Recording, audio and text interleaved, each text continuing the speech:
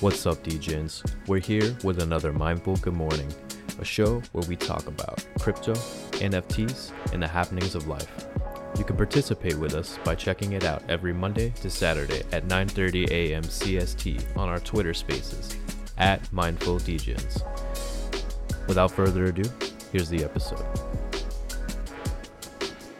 I'm in a chat in Facebook that's all about crypto, and it's like they're pretty cool dudes for the most part, but they're the kind of, a lot of them, not all of them, but a lot of them are the kind of guys that they don't understand crypto, so they rather just have a diverse spread and hope something hits.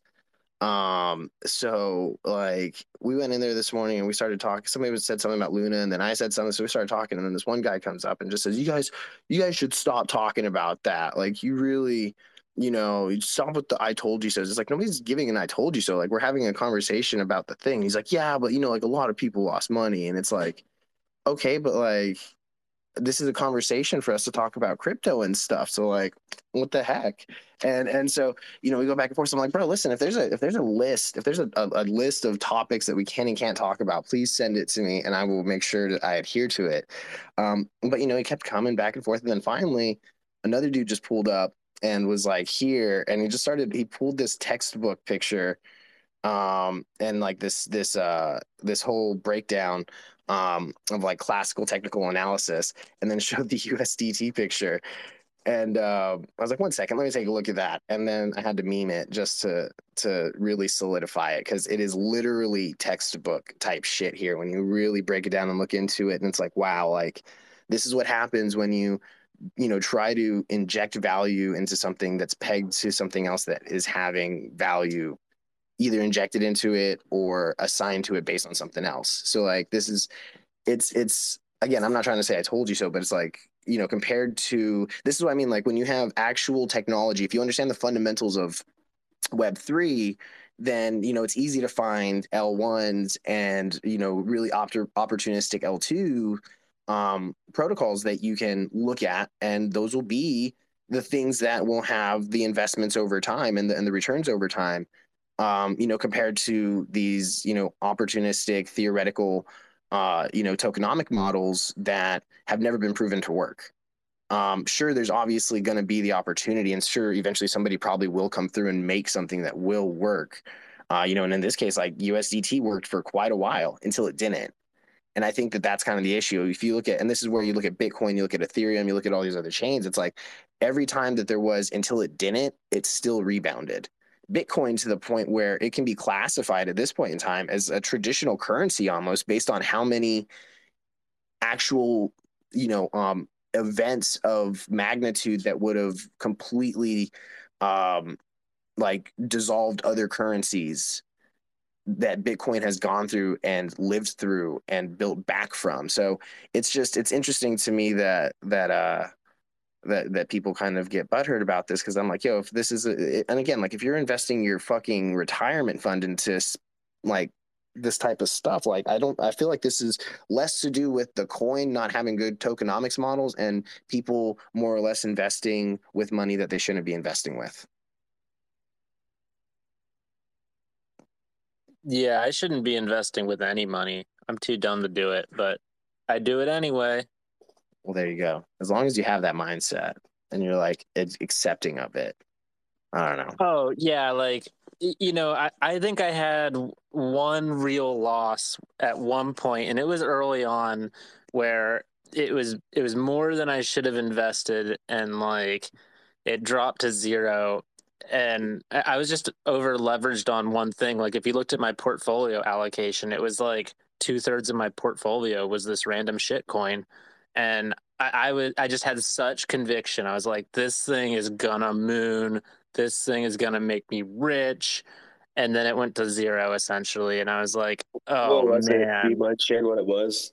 Sometimes it's funny when you share like what the shit coin actually was. Like it's almost like laughable to look back at some of the coins that I thought were like going to explode or something. You know what I mean? Burnpile Yeah, wants to know because he thinks that he also had the same coin. I want the alpha. I'm going to go back and buy it. so I'm not gonna say which coin it was, because I have some friends that It was BitConnect. It was an exchange that they were very compliance focused, and I thought that that was like wise at the time. Um, and like seeing what has happened to some exchanges since, I still think it's wise to be compliance savvy, but I think that they were so hesitant and like risk averse that they weren't finding the right balance, and it was just that, and then like not making the connections in your space you need to bring in volume, and an exchange without volume is just dead in the water. Yeah. And I just kept like investing more and more into it, being like, dude, when the volume comes, this thing's gonna freaking fly, and the volumes just never came. And so that's life. I lost maybe a Bitcoin and a half, a Bitcoin, something pretty big for a small wallet that I have. But like, When was that? What? When was that? Over the course of about a year and a half, from like 2018 to 2020. Okay. So Bitcoin definitely wasn't where it is now. So it's not, as big of a deal, but it kind of is because you don't have that Bitcoin right now. Well, yeah, that's the thing is like, like when I started out, I think I've only ever put about $12,000 into crypto, and it was put in over time. So I've maybe put in like 1.5 Bitcoins total, and everything else has been made through making art and selling it lately, or before just wise investing choices and markets going up and down. So this was like, essentially 2/3 of my wallet just wiped out because I over leveraged and just poorly allocated and had too much conviction in one thing. And it really taught me valuable lessons that I think have paid off enough that it paid for itself. Sometimes you have to like actually really burn yourself to understand the realities of like, yeah, you can screw yourself hard. And it really taught me that like, as long as you don't over allocate, like, yeah, you may not get the like $1 million paycheck, but you're still in the game. And being in the game in crypto is like how you win. Like, it's the stubborn people that have been around since 2014 that like are all very well off now. And I don't think that they really were like smarter than us or finding like the true alpha so much as they never risked it all. They always were able to say, like, man, I lost a chunk there. That sucks. But still have another chunk completely diversified in something else and have that balance. One of my favorite clients said kind of something similar. He worked and he still does work for it's called like the Bureau of Trade or something like that. I forgot what it's called. It's up in Chicago, and it's like the stock market for like gold and commodities and stuff like that. Bonds, all of that shit. So he's been working there trading bonds and commodities and shit since 2009, coming out of school and getting a degree in that shit. And now he's into NFTs and Web3, and that was something that he talked about. He had heard me mention the term fumble, and he thought that was funny, and he says he calls it tuition. He says because there's always it's like he says, where else are you going to go and spend that kind of money to learn the kind of lessons that you do? You know what I mean? So like it always happens. If you're going to be a trader to the scale where you're actually going to be making money, you want to be pulling profits, you want to be doing it more than just as a novice. Like if you really want to go full send and become professional to some degree, however you consider that, you're gonna end up having some of those fumbles at some point in time. You're gonna pay that tuition, as he says, because that's just the name of the game. That's getting yourself dirty and playing and making your own decisions. And that's kind of what we mean too, though, by like, make your own mistakes. It's the traders that are willing to go through that and that have enough foresight to be like, okay, I'm not going to put all my fucking, I'm not going to put my house into this. I'm not going to take out a second mortgage and then ape into this fucking shit coin because my friends told me to. It's the people that are more practical and, have that critical thinking ability that, you know, when they do lose that money, it's okay because they had planned on it potentially being lost anyway. They're able to learn from it though, and they're able to reverse engineer and analyze that exchange, those interactions, and even their own behavior. And I think that's probably the most critical thing in the space right now, is to be able to go back and like analyze your own mental behavior, especially when it comes to looking at charts, especially when you have that euphoric, like, oh man, this is it, like we're going to the fucking moon. Like that's the point in time where you should be most critical and analytical about your process and how you're going to move forward.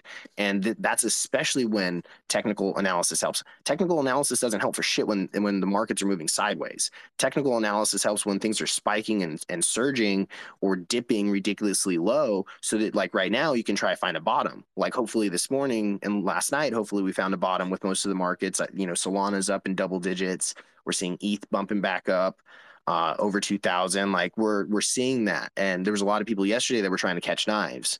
So, you know, it's at this point now where you see the people that are making those strategic decisions to buy back in, to dollar cost average, and to start moving their way back up if they actually have the conviction to be in. And that's another thing that you realize too, is, you know, I really do feel bad for all of the Luna holders and the Terra holders that had true conviction in the chain and weren't just buying shit coins just for the shit, you know, for the sake of it. Because, you know, those are the people that say, you know what, I'm not going to look in my bag. I'm just going to let this ride out. And then the chain turns off. So yeah, it's, you know, you gotta have critical thinking, I think, in this space. I think that's the most important skill to have more than anything else. Yeah, in like more traditional markets, like actual, you know, leverage trading, for example, I think it's like 9 out of 10 leverage traders lose money. Uh, and what people need to remember is that like pretty much 9 out of 10 leverage traders only try it for about a year and they get liquidated and then they leave. And like, Mhm. and that's why, because they have not learned. It's like going to school for 1 year and failing a class and being like, well, I guess school's not for me. Like, no, you need to stick with it. Like, you've already learned a lot of this stuff. Like, take that class again, you're probably going to pass. Um, but you have to actually learn your lessons, and they're expensive lessons in this space because they're as expensive as you decide to make your course. You know, you can learn all the Mhm. same lessons on $100 leverage account as long as you pretend that $100 is $10,000 and never risk it all. Um, and then when you lose $50 of it on one bad trade, yeah, just pretend it was an expensive lesson, but like really keep it in that mindset of, if I was playing with the full 10,000 like I wanted to be, what would I have learned and taken away from this?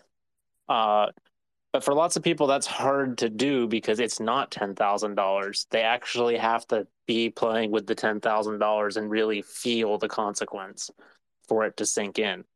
I know I did because I tried to Mhm. play with like low amounts at first, and I wasn't treating them the same as high amounts. Like I was like, oh yeah, no, like we can risk it. Oh, it lost. It's no biggie. It's $50. And it's like, no, like you got to pretend it's 5K. You ever look into like paper trading and stuff too? Like I like the concept of like paper trading and simulations and stuff like that as well, if you're trying I to get into the space. I like the concept, but I need the actual physical punishment of failure in order for my brain to learn the mistake. Love I it. mean, and you know, to me, it's okay to like lose $10,000. Like as long as you have the $10,000 and can lose it, like yeah, it's not the end of the world. Like if your stack is 15,000 and you lose 10, and you allocated like I can lose this whole 15, then it's fine. Like it sucks. You're not going to be having a good day that day, Mhm. but I mean, like, hopefully you'll have learned more than $10,000 worth of lesson. It's just a very expensive lesson. Exactly. That's that tuition he was talking about. It's expensive as shit, but you learn. It's like that quote in Friday where it's like you win some, you lose some, but you're still alive. Well, one expensive lesson I learned during the last bear market was bear markets can potentially last a very long time. Like you mentioned catching knives and like how it looks like we've found a new floor and we're rebounding now. And that's great. Like I personally am not throwing any new capital in. I'm on the sidelines still. Mhm. And if I was to throw capital in, I would not throw in a large amount. I'd be throwing in however much you think of like you want to throw in a third of that. Mhm. And worst case scenario, like it goes up and you didn't fully capitalize on the dip. But if it does continue to go down, if next week we're down another 20%, you still have 2/3 of the capital that you would have thrown in, and you can throw in another third. Mhm. Because last bear market, like end of 2017, beginning of 2018, Bitcoin slowly went from 20,000 down to 3,000. And it was like over the course of 6 months. And probably the first month and a half of it, I threw in all my dry powder. And I was like, this is the dip. I'm going to buy the dip. We're going to dollar cost average. And after about a month and a half of that, Bitcoin was at like 12,000. And I'm like, yeah, it went from 20 to 12. I've been seriously buying this dip. We're going to be good. And if I would have just slowed down and been like, let's throw in a third of as much as I want to buy the dip, I could have kept buying dips for another 4 months and dollar cost averaging lower, and I would have had a much better overall dollar cost average. And the trade off there is if it had only gone down to 12 and then gone up, I'd have still caught some dips. I just wouldn't have gotten as good of overall stack built up. So making sure that balance happens, if this is potentially a long-term bear market, is something that I'm trying to be really focused on this time around. Of if I'm going to throw fresh powder in, I'm going to do it very slow and be okay with like, ideally, even if it's a 6-month bear market, I'll be like, wow, I was planning on throwing powder in for a whole year. I guess I didn't throw it all in. Like that's what I'm hoping to have happen. I think Is I think that's great advice, and that's something I've the same way learned the hard way. And from now my take on it is pretty much kind of what you just said. But at this, at the same time, I feel like everyone, they have this desire to day trade, and if you still have that desire where you want to not be a firm holder on your bags, uh, listen to what Kat's saying, and like you said, like you don't want to miss out on buying, in the bear market. But then what if the bear market continues and you for the next couple months keep getting a chance at a lower price? So what he said with only use a third of whatever you wanted to use, that will actually pay you off later because, what if the price keeps going down? But anyways, my main point was I like to separate my bags into like 3 different main bags. Like I have like the long term, okay, I'm putting this money in and like not really looking at it, kind of like what Dennis was talking about with, the Luna holders. And then I have like the kind of like more intermediate bag where, I'm willing to move it around between coins and play the market, and then I might have like a small percentage of my total capital that, I just play around and day trade with and, have fun and, maybe get lucky or maybe get really pissed off, who knows? But yeah, I don't think you got to be married to like one specific type of trading. You don't have to be like, oh, I'm long-term only. Like I'd fuck day trading, or like, oh, I'm not holding long-term. Like I'm day trade only. Like, no, spread your bags out, like don't take such a hard hit on whatever it is, that goes wrong or good. But yeah, great points, man. on the flip side of that, I will say that well, you shouldn't be married to one type. You should definitely specialize in one type. What I mean by that is, uh, like, let's say right now I decided, like, hey, I'll give you $500 if you want to try like leverage trading. Um, like, yeah, you can give it a shot. You're gonna get liquidated though. Just so you know, if you've never leverage traded before, you're gonna get liquidated. And so, like that said, even though it is another type of trading, it may be worth risking $500 and giving it a shot. But like, don't be like, oh yeah, I can leverage trade too. Like, if you want to leverage trade, like you need to spend time, devotion, and energy and really learn the tricks of that trade. Just like if you want to day trade shit coins, like you need to understand those skills, and they take time to learn. So if you're trying to learn 30 different skills, you're going to be a master of none. And learning those skills is a lot different than just like being like, yeah, I'm going to stake some ETH for 5 years. Like, that's not a skill that needs learned. That's like a one-time thing you do once. I like the fact too that Fetzy brought that up, because a lot of people talk about diversifying their bags, and they talk about just getting, like I said, especially a lot of these crypto traders that don't understand crypto fundamentals or blockchain fundamentals.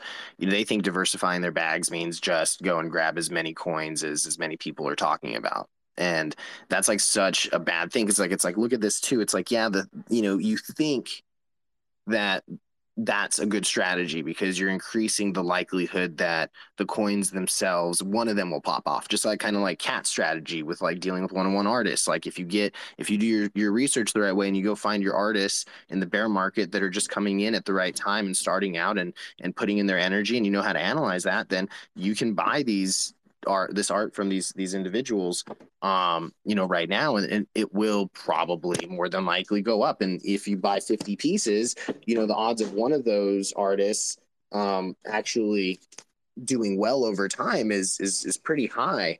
Especially, and it increases like the longer you hold and the more active those artists are. So again, though, that's a fundamental analysis. And if you're doing fundamental analysis of crypto, which most people don't, again, if you jump into a lot of these, especially like Facebook crypto trading groups, it's all conjecture. It's people just spinning each other around and saying like, well, this is what I think, and this is what I think. And they'll take one graph, one screenshot from Robinhood of like a generalized averaged chart and then be like, look at this. That's all the confirmation bias I need. So, when you really get into understanding, it's less about like, and especially if you don't even have to be a fucking genius, but like as long as you're able to say like, yo, there is fundamentals here, and diversifying across long term and short term is a way better strategy in my opinion. So that way you can say like, yo, these are the things that I'm going to put money in that I actually think will do well over time, and that forces you, when you put money into that long-term bag, to actually dedicate a little bit of time and energy into doing more research into the things that you plan on holding for longer, versus the shit that you're just going to spread around on the weekdays trying to figure out what you can make a 5 or 10% gain on. I think one of the biggest pieces of advice to pull out of that, and I can't tell you on as far as art and NFTs goes, because I'm not very good at investing in those, but as far as just investing into coins and projects and technology goes, I'm pretty confident with my investments. And I had to learn that through the hard way. And I think the number one thing to convince yourself that, hey, I'm making a good investment here, is never ever ever invest in any coin or any project or anything just because tons of people told you to. Like, it doesn't matter how many people told you to invest in something. Your good, true long-term investments, you have to have a reason for yourself, like something that you can tell yourself, hey, I believe in this project for this reason. And it's not because, someone might have told you that before, but you need to confirm and know, like, why are you investing into this project? So, that's why I pick for my long investments, things that I believe long-term will be around. So, yeah, just don't ever listen. I think that's what got a lot of Luna people in trouble, is like they were so dedicated to holding these Luna bags, but they didn't even really know how the fuck Luna even worked, So, it's all a learning experience. I feel like that's, interesting from a marketing perspective too, when you analyze it, because it almost seems like the more convoluted a project is, it almost seems as if that actually attracts more people that don't understand as much and are FOMOing in. Because I can't say how many posts I've seen from people saying like, yo, a friend told me to do it. I put 25K into it and now it's worth, $10 or something like that. I'm pissed. And it's almost like and it's like, okay, well, that's not your friend's fault. That's your fault for blindly jumping into something with 5 figures worth of cash, thinking that, that's like an okay thing to do. Like that shows a very like massive, gap in your critical thinking capabilities. Like, or you just trust everybody. And that's a critical thinking issue again. And it's not like we're talking shit, but it's like, again, I think there's something about how convoluted it is because, like you said, Luna, Terra, that whole ecosystem, for the average, for the intermediate person in the Web3 space, is still something that takes time and energy to like really understand how it works. You have to understand leverage trading. You have to understand the arbitrage between two different currencies, pegging to Bitcoin versus pegging to the dollar. Like, there's so many things that you have to understand. So imagine being like that random person, which apparently there's a lot of people that were first time holders that were holding a big bag of Luna because their friends told them to get into it. And probably all they needed to see was they needed to hear somebody that can explain it to them completely all the way through. They're confident enough. They showed them their phone and say, look at these returns right here. See that number right there? Yeah, that's how much I've gotten over the last 2 weeks. And then that's all that person needs to see to just go ham and cheese right into it. And again, because it's too complex for them, they're not going to spend too much more time doing it. And then the more that they open up their phone every once in a while and see, oh, well, yeah, that's doing good, and they close it and they see that consistent return on whatever it is, the 20% on Anchor, or just the consistent growth with Luna by itself. That's literally all they know about it. Yeah. Yeah, that's all they need to see. And then eventually, the more and more that they interact with that, the less they stop checking it, and the less they care about actually looking into how it actually works. And then one day something like this happens where it's just a complete pitfall, and there's not even enough time to try to understand what's happening and to be able to react in the best way possible. Like, it's gone, and I feel bad, but like at the same time, it's like, how many of those people? Because like when I talk to the real traders that are like full-time professional, I don't know very many like full-time professional traders that were like just dumping bags into Luna unless they were like had other money to fucking spend. Well, I agree with everything that you just said, like in sentiment about people taking responsibility for their own investments and everything. But I think one of the things about the Luna crash that's like, I mean, first of all, there was like three or more of the biggest like VC firms in the space that did their quote due diligence. Like we're gonna hear about that at some point. Like this isn't. We'll hear more. All those people are gonna have to explain for themselves. And then the other thing about the Luna crash is that this isn't like some investment per se. It's more of like if people did actually try to understand it. A lot of people got duped into thinking that this isn't necessarily investing. I can put my savings here and get 20%. And crypto is risky, so you got to watch your shit and be understanding that like things can come unraveled and you got to be ready to pull it, I guess. But I don't know. The Luna, it's still bonkers. I think too the fact that it was pegged to Bitcoin, or at least Terra was. I think that was probably something that gave other individuals some sense of confidence, especially if there's you're talking to people that are trying to get away from the banking system, but they don't understand crypto enough. So like that just seems like to me, and I'm just thinking, trying to put myself in the shoes. Um, it's just I feel bad. I really do. But I think that there's a huge lesson to learn here. And I think that honestly, most people, especially the professional individuals that, had bags set aside and were portioning it out, like it's a big loss and it blows. But I think that, we're going to see some recovery here. And, for the people that lost their homes and their retirement funds, that really sucks. But, at that point in time, I try to see how is this different from you taking your retirement fund and going to the casino on the weekend. Like it's the same type of behavior. yeah, I mean that's true.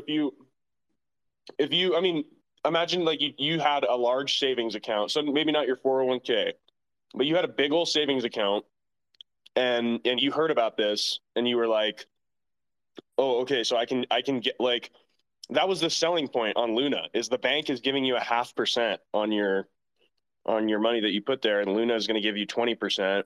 And there's all kinds of crazy rates all over crypto. And frankly, with everything that's going on, Anchor and 20%, that looked like that almost looked reasonable as high as that is. You know what I mean? Like that was like kind of the conservative best in class crypto rate. But yeah, like I get what you're saying. I'm not disagreeing with you at all. I just think that like I think if you took your retirement out, like took a mortgage out on your house and then put that into Anchor protocol, then yeah, maybe you should have been watching it a little bit.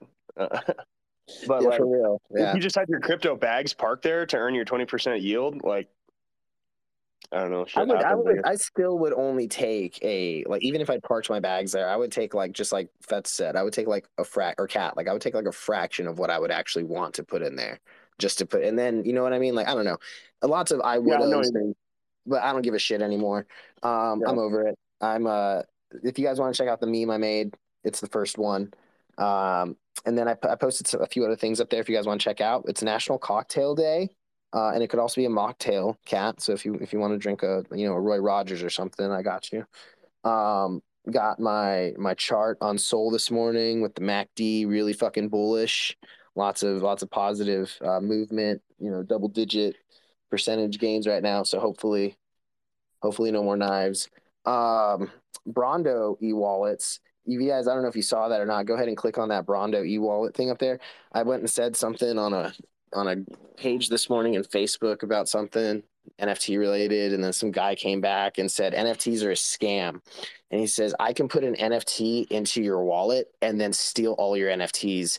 Sorry. Like, and these motherfuckers, like, homeboy really believes that shit. Like, that's how bad the FUD is on Facebook. It's thick. It's mostly cognitive dissonance. It's people that they don't like the fact that people are talking about something, and every time that they get the ability to jump into some negativity bias because they see some Business Insider post being posted on Facebook with a headline that's anti-crypto, it just turns into a big old circle jerk into the comment section. And, you just jump in there. And so, I said something and about NFTs and stuff, and homeboy came in with that. And it's just like, they don't do these are the people that are fighting vehemently against this. But again, if you go back to what I was saying, we can assume that there's at least one person that's aware. For every person that's fudding, for every person that's circle jerk fudding in a comment section on Facebook, they're bringing awareness to at least one more person that is intrigued but doesn't care. I like to say aware but don't care. So there's typically, from what I can infer, a 1-to-1 relationship between the two of those parties. So I get excited when I start to see FUD at large scale on Facebook, because that means that there's going to be people that are going to see it, and then they're going to be like, well, that's a really unreasonable statement. Maybe this guy isn't a cuck. Let me see what he has to say about this NFT thing. So, and with that, you end up, having those one-on-one relationships and conversations with people that actually want to learn and participate and grow. And I've gotten like 3 DMs from people that are friends of mine. They're like, yo, I've seen you doing that thing. I want to know more. But like 6 months ago, they would be like, oh, I don't have time for that right now. But now they're coming to me saying, yo, I want to know more about that. So I'm really, really, really excited. And if you see FUD, send it my way. And if you want to read the comment, please do. It's really, it'll make you chuckle. Double digit, rising from the ashes, hopefully. And again, did you know that a hacker can just put an NFT into your e-wallet and steal all your NFTs?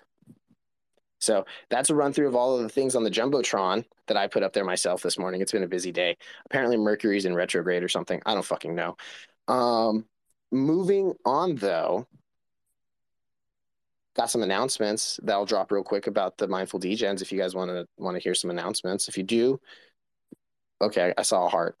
If you do, let me see another heart. Let me see a couple of emotes here so I can know that you guys actually give a shit. Okay, that's a good emote. Cat's the only one that's emoting right now. I guess I'll just DM Cat about this stuff. No, I'm joking. I'll let you know. We're going ham, guys. We're going so fucking ham. We got our YouTube set up. We got our Instagram set up. We got our TikTok set up. Alex is going to be running the fucking Snapchat. We got our Facebook page and our Facebook group set up. And I even made a fucking Google My Business page for the Mindful DGens. I went full send with this, with my initiative to increase and maximize our digital presence as a community, because we're trying to do what Rug Radio is doing on Twitter, but instead of just doing spaces and a bunch of influencers that are just, patting each other on their back, we're going to be going across social media, especially on platforms like Facebook, where there's just ridiculous amounts of FUD. And we're going to be creating content that's not just spaces. We're already doing live broadcasts. We're working on series for YouTube. We're going to be making bunch of shorts and stuff. We're going to be working hella hard between ourselves as a core team, which is about 10 to 12 of us. And then we also have a bunch of other people from different communities that we're already talking to and working with about helping them out with their content and community management, to make sure that we can continue to grow and grow and grow. And again, we're going to be creating content that's not just spaces. We're already doing live broadcasts. We're working on series for YouTube. We're going to be making bunch of shorts and stuff. We're going to be working hella hard between ourselves as a core team, which is about 10 to 12 of us. And then we also have a bunch of other people from different communities that we're already talking to and working with about helping them out with their content and community management So it's really exciting because we are about to go like full send with this, and I hope and I believe that in the next 6 months, um, we're going to emerge from this as like a really, really big community. And people are going to be like, wow, we slept on that.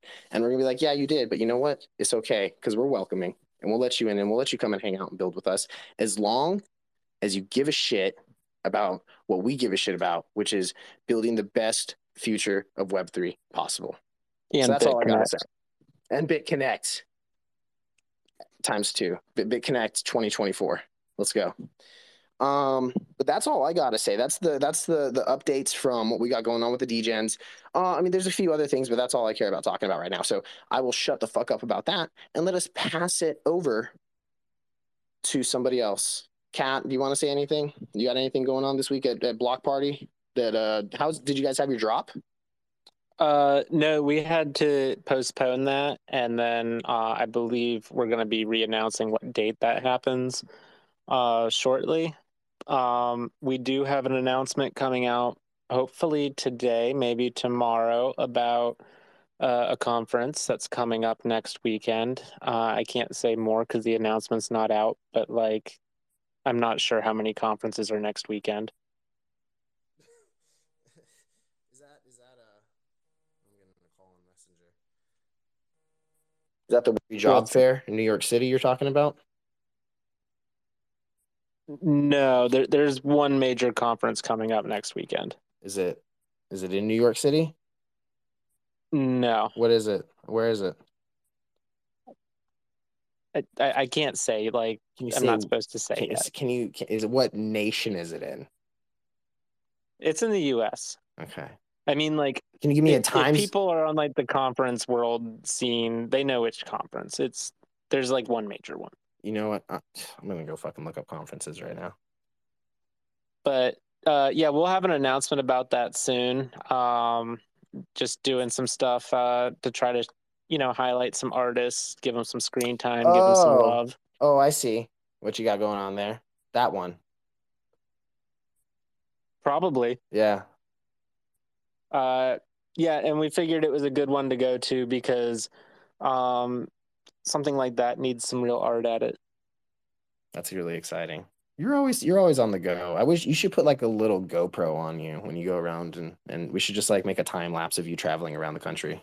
And then like we can like zoom, we can zoom out, right? And then but not like the typical zoom out. Like we'd have like if it was a video, like you would shrink, like think of like a PBS style animation, like maybe Sesame Street, like the frame of Cat, like with like your first person view time lapsing would like shrink back to the right and then like almost like it's orbiting around something, and then from the left side you would get like a map that would come from like the left side and swing in and like take over the screen, and then it would be like a little After Effects map of like the United States, like a little dotted line of you like traveling between different spots, maybe like a little flag that goes up with a little cat face on it whenever you stop somewhere.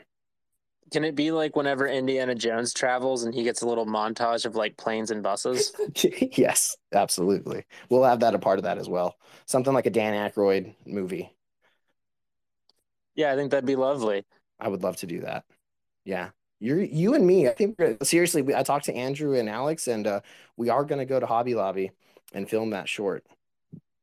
Awesome. I think that it's a great idea for a short, and I'm not just saying that because I thought of it. I mean, that's partially why I'm saying it. That's definitely had influence. Oh my God, that's a good one. If anybody else has any ideas for shorts, send them this way directly to us, DM us, send, via letter, shorts at mindfuldegens.com. No, I'm joking. We haven't got that ready yet. Just regular GM at mindfuldegens.com if you want to email us though, because that's, it's Web3, baby. Burn pile. Did you have a space yesterday with the turkeys? Oh yeah, I did, Dennis. It was really great. We had a great time. We talked about stuff for a little bit. Damn it. Oh my God. Fats, did you get answers to your database questions this morning from my brother? Wow. Bing bong. I'm here. No, I had to. moving some boxes right now. Oh, okay. Yes, I did. I think we're supposed to hop on a call tonight. He's gonna help me out and teach him some of the stuff he learned in college, which would be really handy. He's Probably have really a couple. smart. Yeah, He I was can over tell. here last weekend talking about, like, him and I went and like just talked for like an hour and a half, and he was just breaking down all the shit that he learned over the last semester, which is pretty cool because he's getting more into what we're doing now. When like a year ago, year and a half ago, he was really just into a lot of front end stuff. And I mean, not that that's a bad thing, but he was just doing a lot of front end stuff and like and like learning basic like Python and shit like that. And now he's past that and he's actually gone. Oh, C and Python is what he was working on. And now he's actually learning like database management and building them from scratch with code and shit. It's bonkers. That's pretty cool. He's probably a little bit better than me. We might be, and in some area, at least in database. I mean, he's been to a class to it and stuff. No, I think the But, two of y'all would be a powerhouse in Python. I really Like it, believe it. Yeah, I yeah. can already tell. It's always good, man, to meet people who like I'm the same way. Like I can be doing something and somebody like hits me in the DMs and they're like, "Hey, bro, can you help me with this programming thing?" Like I'll drop what I'm doing and just help you. Like I just enjoy You it. already did, bro. You helped me get that my first fucking Discord Python bot up. Yeah, I'm always ready to. I think that's every programmer though. Like it's just, especially like as a junior developer, it's like you're always, it's just so cool. Like everything you're learning, it's like, holy fuck, this is so cool. Like I just want to tell somebody. So yeah. I love it. I love the vibe. And then Boop too. Boop's such a fucking cool dude. We talked to him. He's gonna help us out with some internal development stuff with the DGens. We're gonna be kind of like working with different NFT projects. We talked about that yesterday and the day before. Like we're gonna be kind of like white gloving as a community, different NFT projects throughout the year. And we just want to like commission them and like work between artists and you know, the community as a whole to kind of like put these ideas together and really push the envelope of, you know, what we can do together. We already got one that I'm finishing up a deck for it today and getting all of the stuff organized. And next week we're going to start actually like working on it and getting, you know, things signed and all the fucking T's crossed and I's dotted. But it's really, really, really, really, really cool because especially on the smart contract side, because like the one that we're working on right now, we're trying to do something and we just need somebody that can like help ideate and help like break it down. And that's the cool thing about being like a product manager or a product designer is like you don't have to code. You just have to know what needs to be coded and who to talk to. So like, you know, what we're working on right now is pretty much a NFT project that's like a micro project.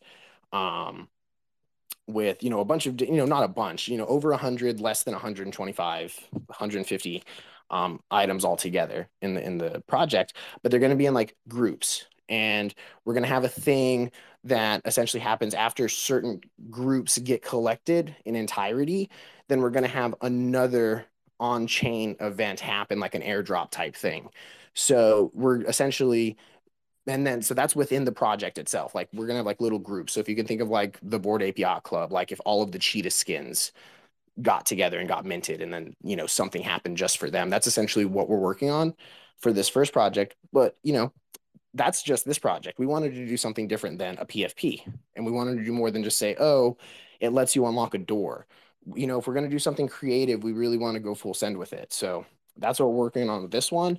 And, you know, we've got a few others down the line that are kind of like already backlogged. So if you guys got ideas too, if any of you have been wanting to work on an NFT project, if you've got art that you wanted to put into it, if you're a developer that you wanted to get into the coding side, you know, whatever, get up with us because that's like really the purpose of us as a community, aside from hanging out and shit, is like learning and building together. And so like this is the cool thing. Like if anybody wants to, like we're about to go full send into this for like the next like probably 12 weeks. And then once this first one's done, we're going to try to take on like a couple more and then approach that on like a 3 to 4 month scale at a time. Yeah, that's a great point. At first, you know, like you don't have to be a programmer or like be anything to have a good idea. And like, you know, this space is so collaborative if you know the right people or, you know, you do some work to find the right people. If you have an idea, you know, like people are willing to work with you to make that happen. But yeah, I think that the projects now that like have something like really unique about them, like there was that one where you, like the project's like one big picture or something.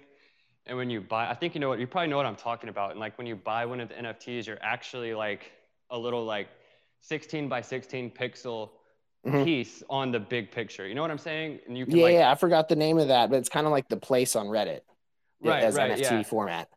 Right.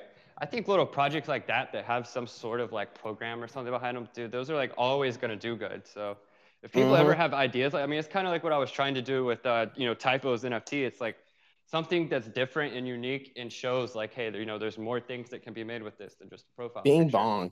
Well, and that's it. And then Emma, I'll let you talk, Emma. I just wanted to say one last thing to Fetz. It's kind of the same thing because I was saying that too. If we analyze, what makes the Bored Ape Yacht Club worth so much, it's not the art, it's not the colors, it's not the number of pieces. It's the fact that they have a group of people that are willing to pay that much for the fucking token. Like that's that. But why is that? And if you really break it down, it's because to me, it's an anthropological thing. The Bored Ape Yacht Club was probably the first full scale social commentary piece, well, not necessarily social commentary, but it generated social commentary. And it got people to ask questions. Why? What is that? Who are the people? All of the fundamental things that helped wrap people's head that were laymen, that were completely outside of the space, around the basic value props of what blockchain and decentralization is about.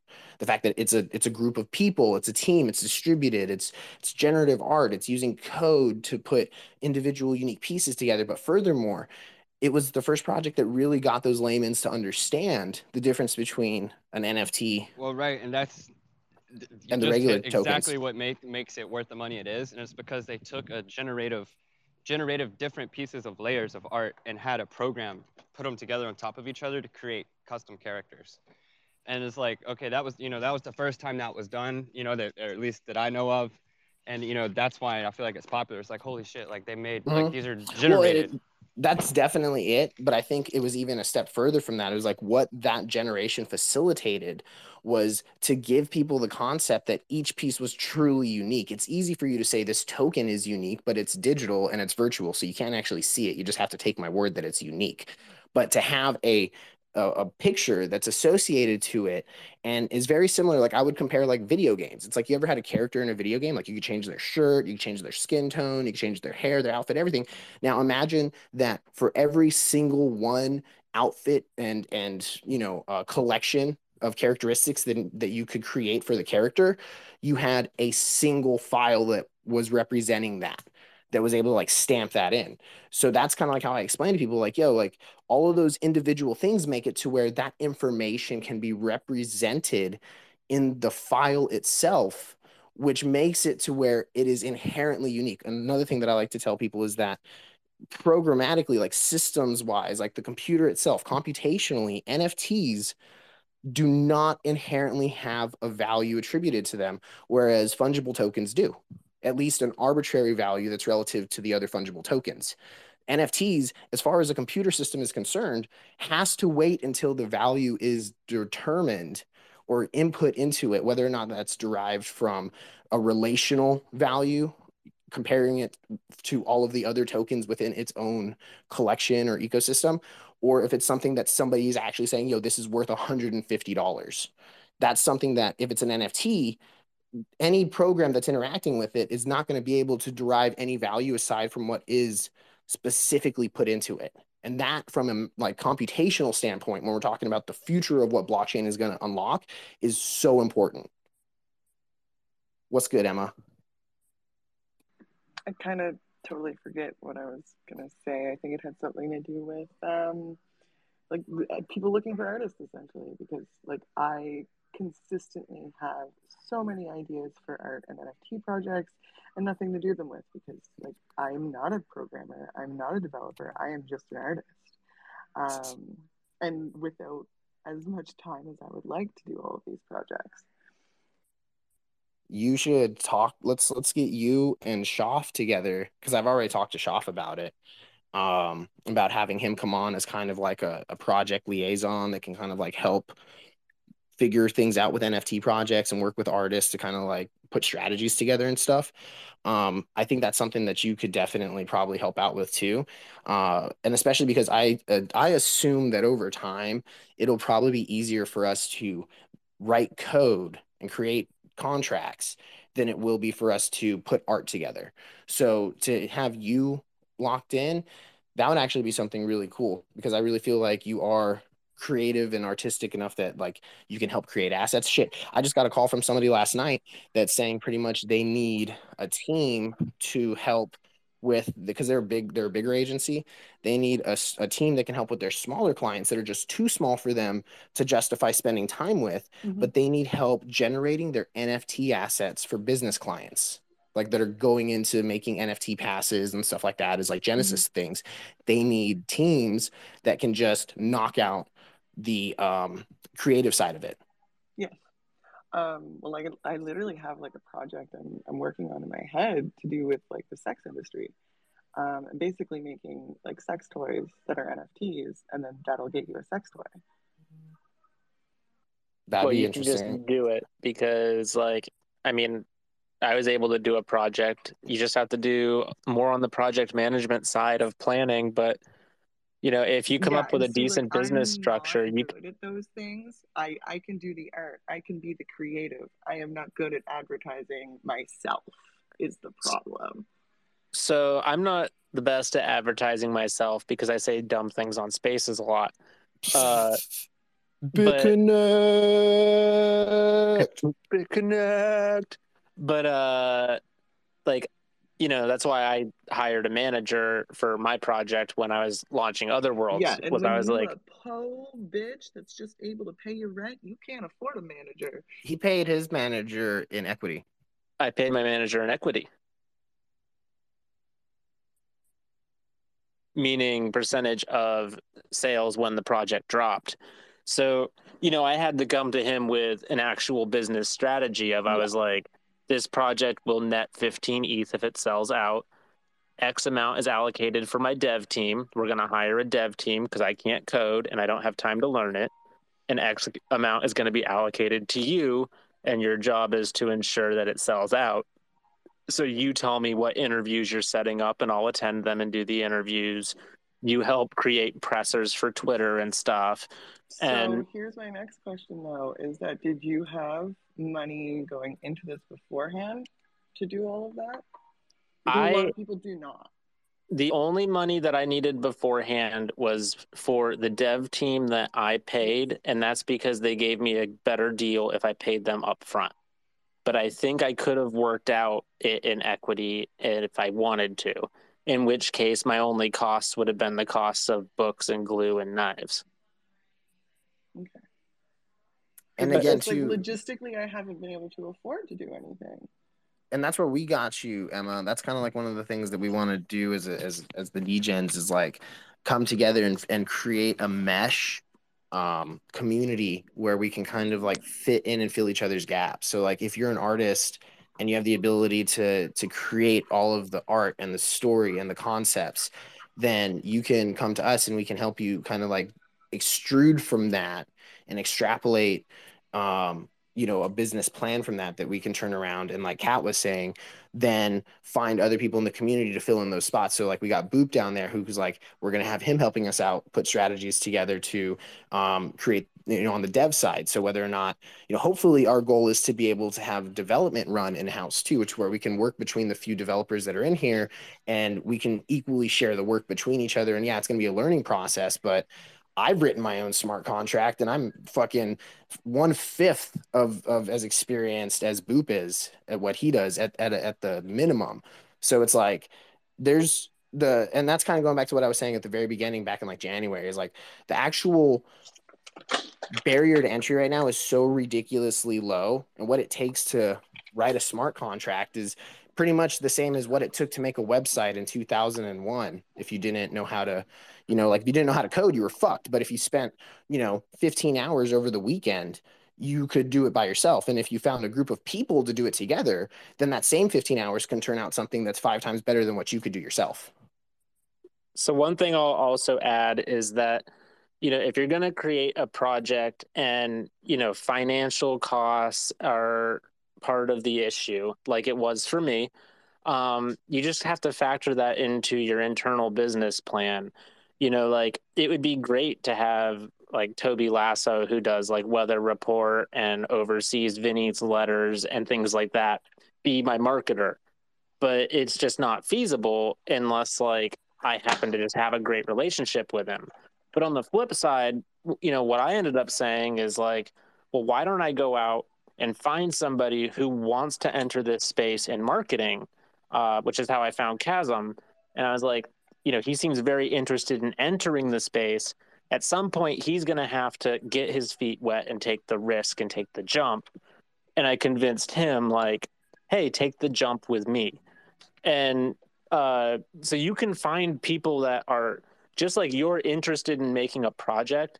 There's other people that are interested in working in Well, I mean, Web3. I already do have stuff out there because Dennis encouraged me to just put my shit out there. The issue is it's not selling. And again, like all of that, though, like it comes down to building a plan to help ensure success. Like I have pieces of art that have shown in France, Art Basel, etc., and they're listed under an ETH, and they're still sitting, and they've been sitting for 8 months. And that's just a one-off one of one.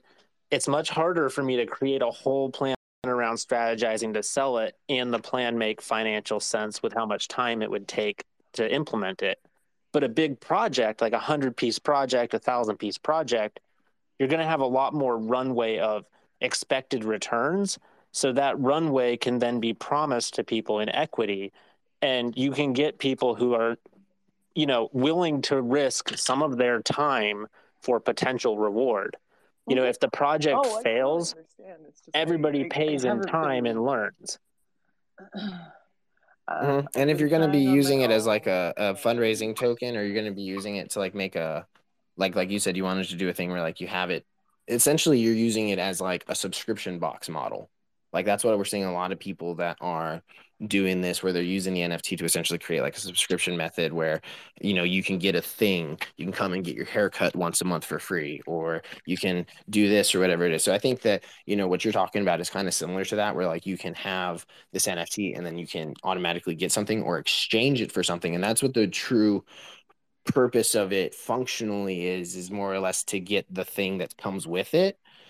And that's going to take you like if you don't want to put money into that and buy a bunch of product ahead of time that you're going to turn around and give out yourself, that'll take you having to put a partnership strategy together to work with different companies to see if they would be able to, work out some deal with you, to where they could, essentially, you split some of the cost or something with them, or maybe they handle the delivery, and you have to like have a procedure set up to like give them the information so they could send the stuff off.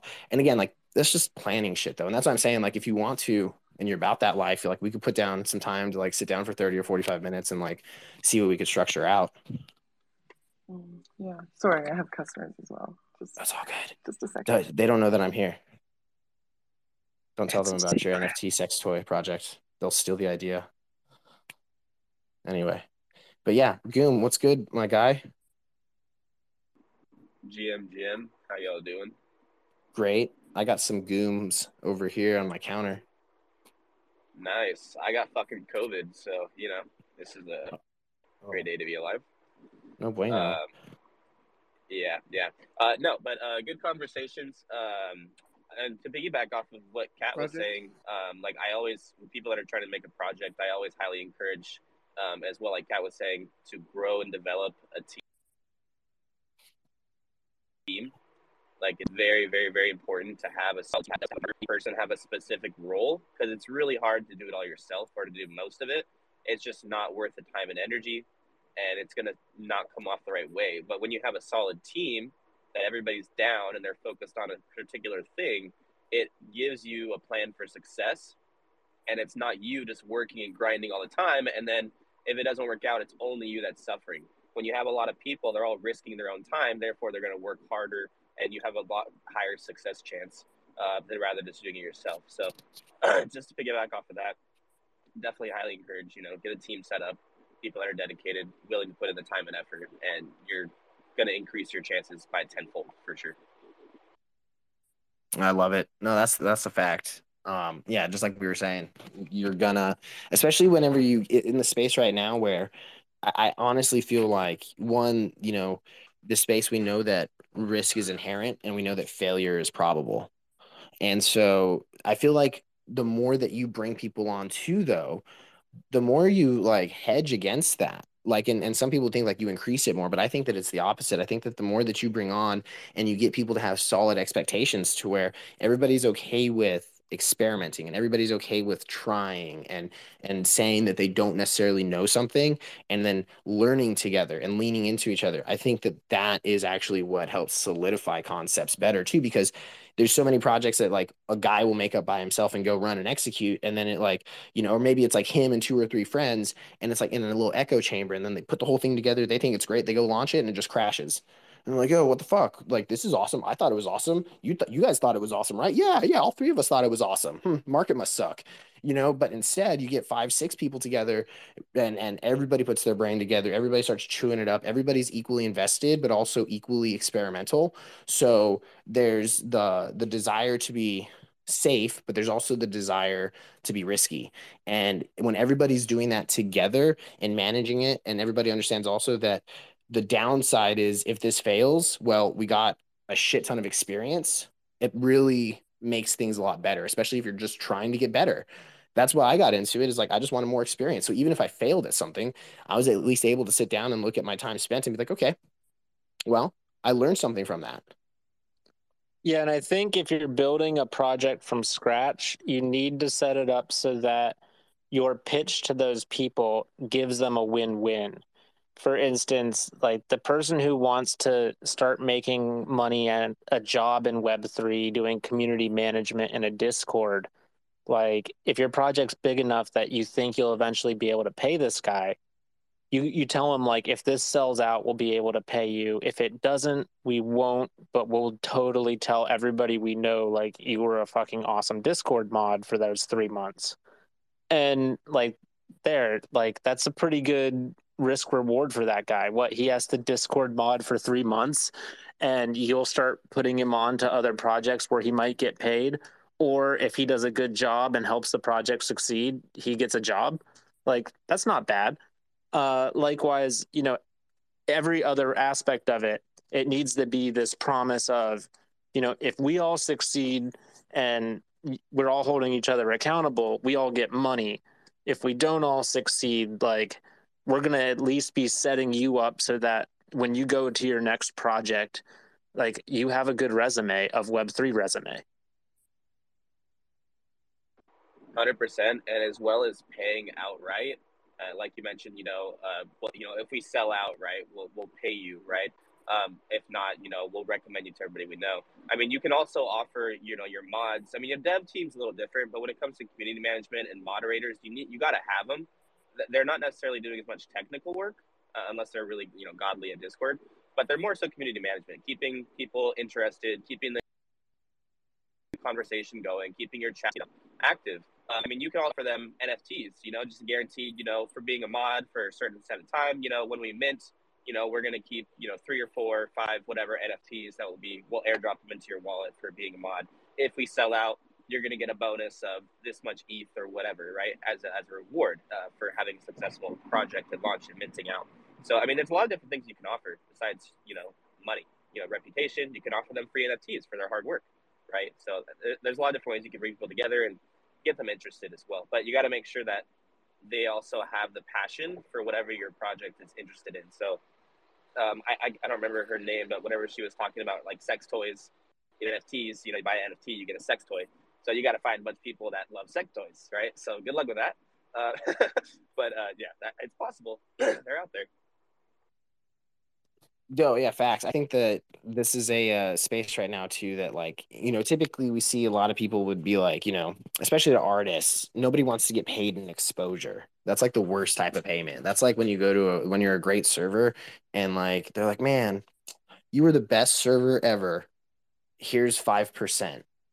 Like it's just shit. It does nothing to me. So I feel like what was it? What there was an analogy there. The oh, there was, and it just disappeared. I made the analogy and now I fucking forgot it. What I was trying to analogize. Fuck. What was it you just said, Anal Goom? What, anal OS guys? What was the gist of what you just said? That you can pay like your community managers, moderators, your team in NFTs as well. Oh. You don't have to pay them in cash or reputation. Yeah. So this is what I was gonna say is exposure, getting paid in exposure. That's something that like artists hate, but that's kind of like where we're at right now. I actually am of the mindset that like, yo, getting paid in exposure is okay if I'm the one determining the exposure. I do not like getting paid in exposure whenever I'm coming to you and you're asking for me to do something heavily commoditized and you're saying, oh, well, you'll just get the exposure for being there. But Right. It's I like doing the other way around all you're where I know paying that me is an exposure. yeah, And then it's like, exposure, that's okay, it. so things don't work out and you can't pay me in cash, so all I'm getting is like this bad exposure of a failed project. I see Exactly. where you're coming from on that. Yeah, it's you have to balance it though, because like there will be people that will come to you and say, "Hey, we'll pay you and you'll get the exposure. We'll pay you in exposure." And that's always a red flag. But look for the people that don't ask for that, but are like very humble and actually realize that you are worth something and then go to them and offer them to do things in that type of exchange. And that's actually really opportunistic because that's a sign that those are the types of people that will put the energy in to actually build what they want to build, and they respect what you put into it. And so when you do show up and volunteer some time and energy, whether it's an hour a week or an hour a day, they're grateful for every bit of it. And you do, just like Kat said, those are the people that will turn around and be like, listen, even if this fucking fails, we'll at least be like, yo, we'll put you on. We'll make sure that, word of mouth, we'll put you out there and we'll make sure that everybody that we know knows about you. And that, that's not something that you can necessarily pay the bills with right now. But if you do that the right way, that's a great strategy to actually move yourself into paying clients if you can triangulate it properly. Question: anybody got any ideas of some real life utility or partnerships for like a plant-based project or like a vegan project? Like I've been thinking of like different utilities and like companies or brands that like my project could reach out to and try to partner with, to bring some real life utility. But I haven't found one that's like nationwide that's very well known. But any ideas on like utilities besides like, events and stuff like that, which is totally feasible. But yeah, so looking Is this for the that one that you have that you're putting together? Yeah, I'm still working on the art. I probably need to get another artist to help me out for layers and stuff. Come But to the yeah, still working on the DGens. art. Let's see what we could do. Maybe I can help you out. I'm good with the layering and stuff. Depends on what you need done though. Yeah, for sure. All right. We got people though. Together. I would say this is what I like to think about at the end of the day when I think of tokens and when I think of NFTs and value props. They're fundraising mechanisms. They are art, and they are ticketing systems. And that's pretty much it. I keep trying to find another bucket that exists, but I don't think that I can see one, and I keep trying to. So if you guys can think of something else other than those three categories of what an NFT's use is, then let me know. But with that being said, I look at the fundraising mechanism and I look at the ticketing mechanism as what most people would consider like utility. Because the ticketing thing, you could token gate stuff. You can make it to where when you do this, you get another thing. If you do another thing, blah blah blah. But it's arbitrary. It's whatever the fuck it's it could be a one-time event pass or it could be a perpetual subscription box thing. And it's essentially the same mechanism though, right? So you could be taking a snapshot once a month and then airdropping all of the holders that got snapshotted, a coupon to go buy, some fucking plant-based food from the grocery store, partnering with a company that sells across the nation. Yeah, that's what I was looking at. Definitely, like I think probably like close to half of the proceeds will go to some sort of philanthropic organization that's focused on plant-based diets. But I want there also to be some real life utility that members can be a part of. Yeah, That's just outside of like charity brainstorming. and stuff too. Right. Yeah. That's kind of what I was thinking. Like, there's a product, you get a discount on, or things like that. Mhm.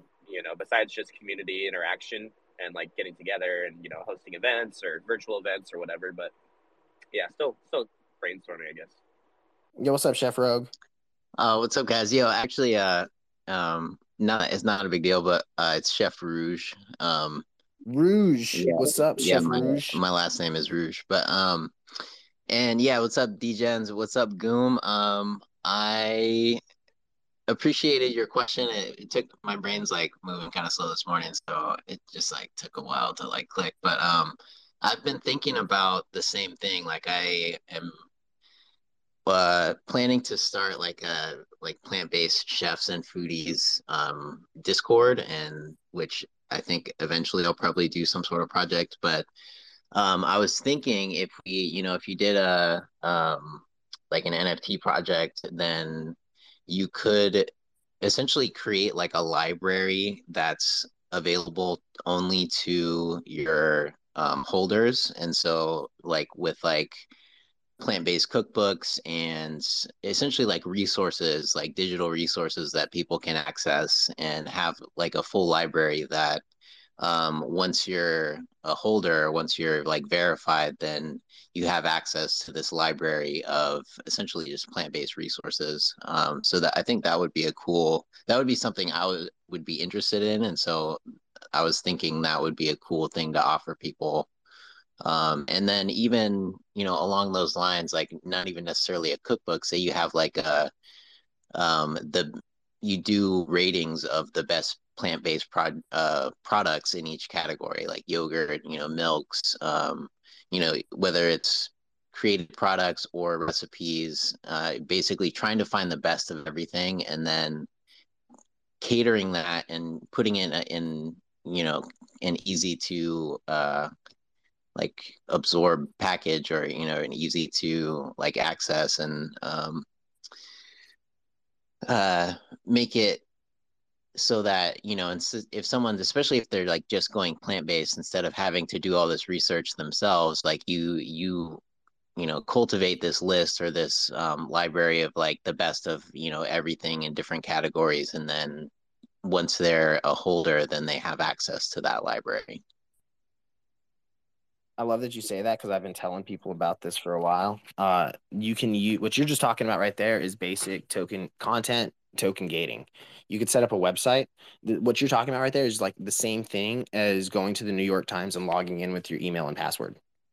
Yeah, The only exactly. difference is that instead of you having news articles on your site, you're going to have all of that stuff, recipes. It could be onboarding and educational information, tips, tricks. And also one of the things that I want to highlight that you brought up, and this is something for like everybody to think about too, is like there's a lot of times that we like the checklist and stuff like that. A lot of that is actually, I would say, rooted in the brand more than the NFT itself. And that's gonna be something like if you think about it like that, it'll actually be easier for you over time to kind of like build stuff out because the NFT itself is just code. It's just gonna allow it's like I said, it's gonna allow somebody onto your website. It's going to give them a thing every once in a while. But what it ends up doing is gonna be determined based on what you want to do with your overall project, not just the NFT itself, but the entire thing and what it's rooted in, the value system, the purpose, the messaging, and all of that is like very much the same as like brand strategy. So coming up with like the concept of like, what do you want to do? Why do you want to do it? Who do you want to impact? How would you define the value system? What things would you talk about? And who are the people themselves? How do you identify them? That's all brand stuff. And once you start really thinking about that, then like you're talking about, you could sit there and knock out a messaging strategy where you're like, okay, well, duh, like onboarding and education, we could be making checklists, we can be making recipes, we can be making videos for the recipes, we could be doing tutorials, we could be explaining, different types of processes for making different types of plant-based protein, getting technical. Like there's so many ways that you could really start to dig down into it. But if you look at it from the aspect of how do I tie that into the NFT, it might be really hard. So instead, I try to tell people to like think of the NFT and be as simple as possible with it and be like, okay, this allows people to do this. And then you're going to design it based on your brand and based on what you're trying to do and who you're interacting with. That's all I had to say. But I love your points and I love the concept. And challenge yourself to think about it like that too. It really is just the same as going to a website with an email login, but instead of it being news or something, it's whatever you decide. And instead of it being an email and a password, it's a NFT in the connected wallet. Yeah, totally. And I think, that's also when it makes sense to build a community of, people who, whether they're content creators or um like or other brands, but having that where you essentially have a community of people that can contribute to that. And then especially if it's stuff that's exclusive to your project, then you really have something valuable that you can be like, hey, like you're not going to get this anywhere else because it doesn't exist anywhere else. Facts. And one of the things that is cool to think about too, and kind of going into what you're about, or kind of going in the direction of where you were going, is that I like to also think of NFTs as direct marketing tools and mechanisms. Like this, you can have a NFT and you can say, somebody can take that. And when somebody has that NFT, assuming that you gave it to them, they bought it, there's a connection there. Like they wanted the NFT, not like it just ended up in their wallet, but like assuming that that person did something to get that NFT, you can use that kind of in the same way that cookies got used in Web 2. You know that whoever has that, you don't even know, but the cool thing is you don't even know who they are. So you just know that whoever has that, as long as they were the ones that went and got that NFT themselves, which has to do with your strategy for promoting it and getting holders, then if you do it the right way, you know that anybody that has it is interested in what it is that you're about. And so if you want to launch another project, or if you want to partner with somebody else, and maybe you end up having, a holder base, and this is like terms that I think are going to become relevant over the next like 5 years. But let's say that you have 5,000 holders for your NFT that are all in, and your NFT and your project is about plant-based foods and lifestyles, um, then you can go and you could be approached by a tofu company that could easily come to you and say, hey, we're launching an NFT, or we're doing this thing over here. And we know that you have a community of 5,000 people that are really into it. So they could launch an NFT that gives them a discount for that food, that item. Maybe it's a new company that's launching and they really want to get in directly with that community.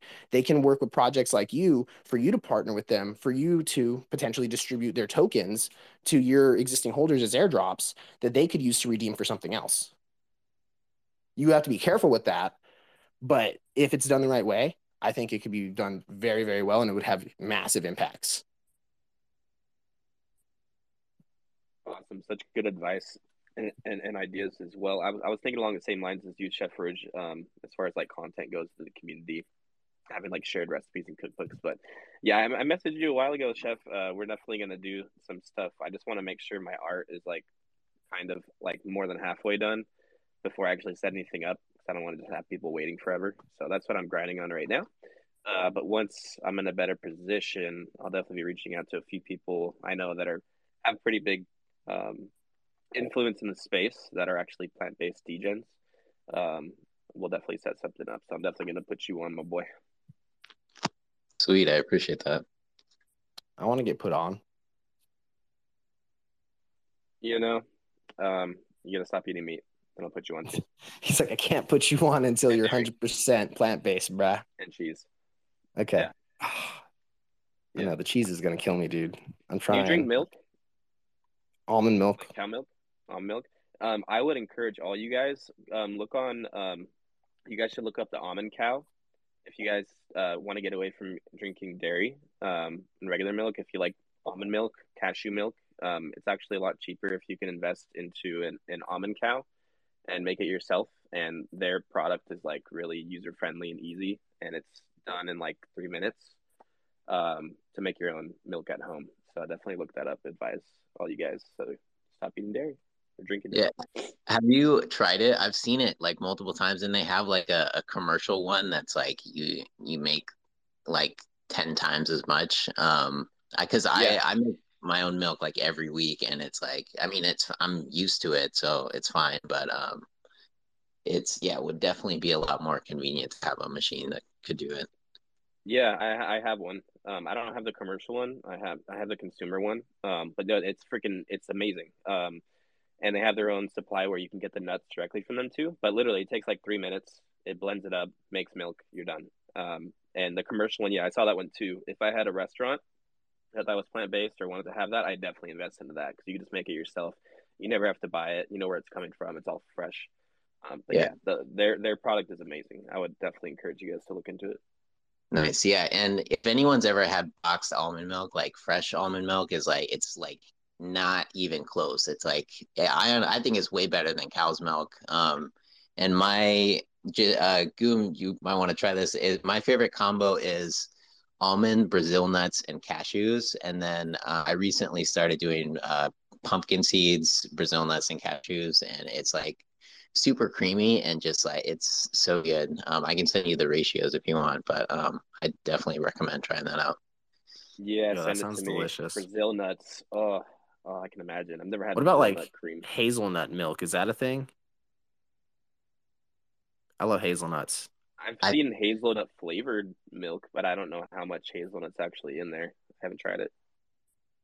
Yeah, I'm actually like super allergic to hazelnuts, and so like anytime there's chocolate, that even if it has traces, it's so weird. It makes my kidneys hurt. Oh damn. Well, I'll eat the hazelnuts for you, bro. I'll eat as many as I can. Make sure that you ain't got fucking worry about it. Yeah, thank you.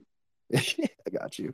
Well, anyway, we're going on an hour and a half here. It's been a hella good show this morning. If I was in Maine, I'd say it was a wicked good show. But we ain't in Maine. We're in Panama City, Florida. So we say y'all around here and up yonder and things of that nature. So about that time, I would say to wrap it up, move on with the day.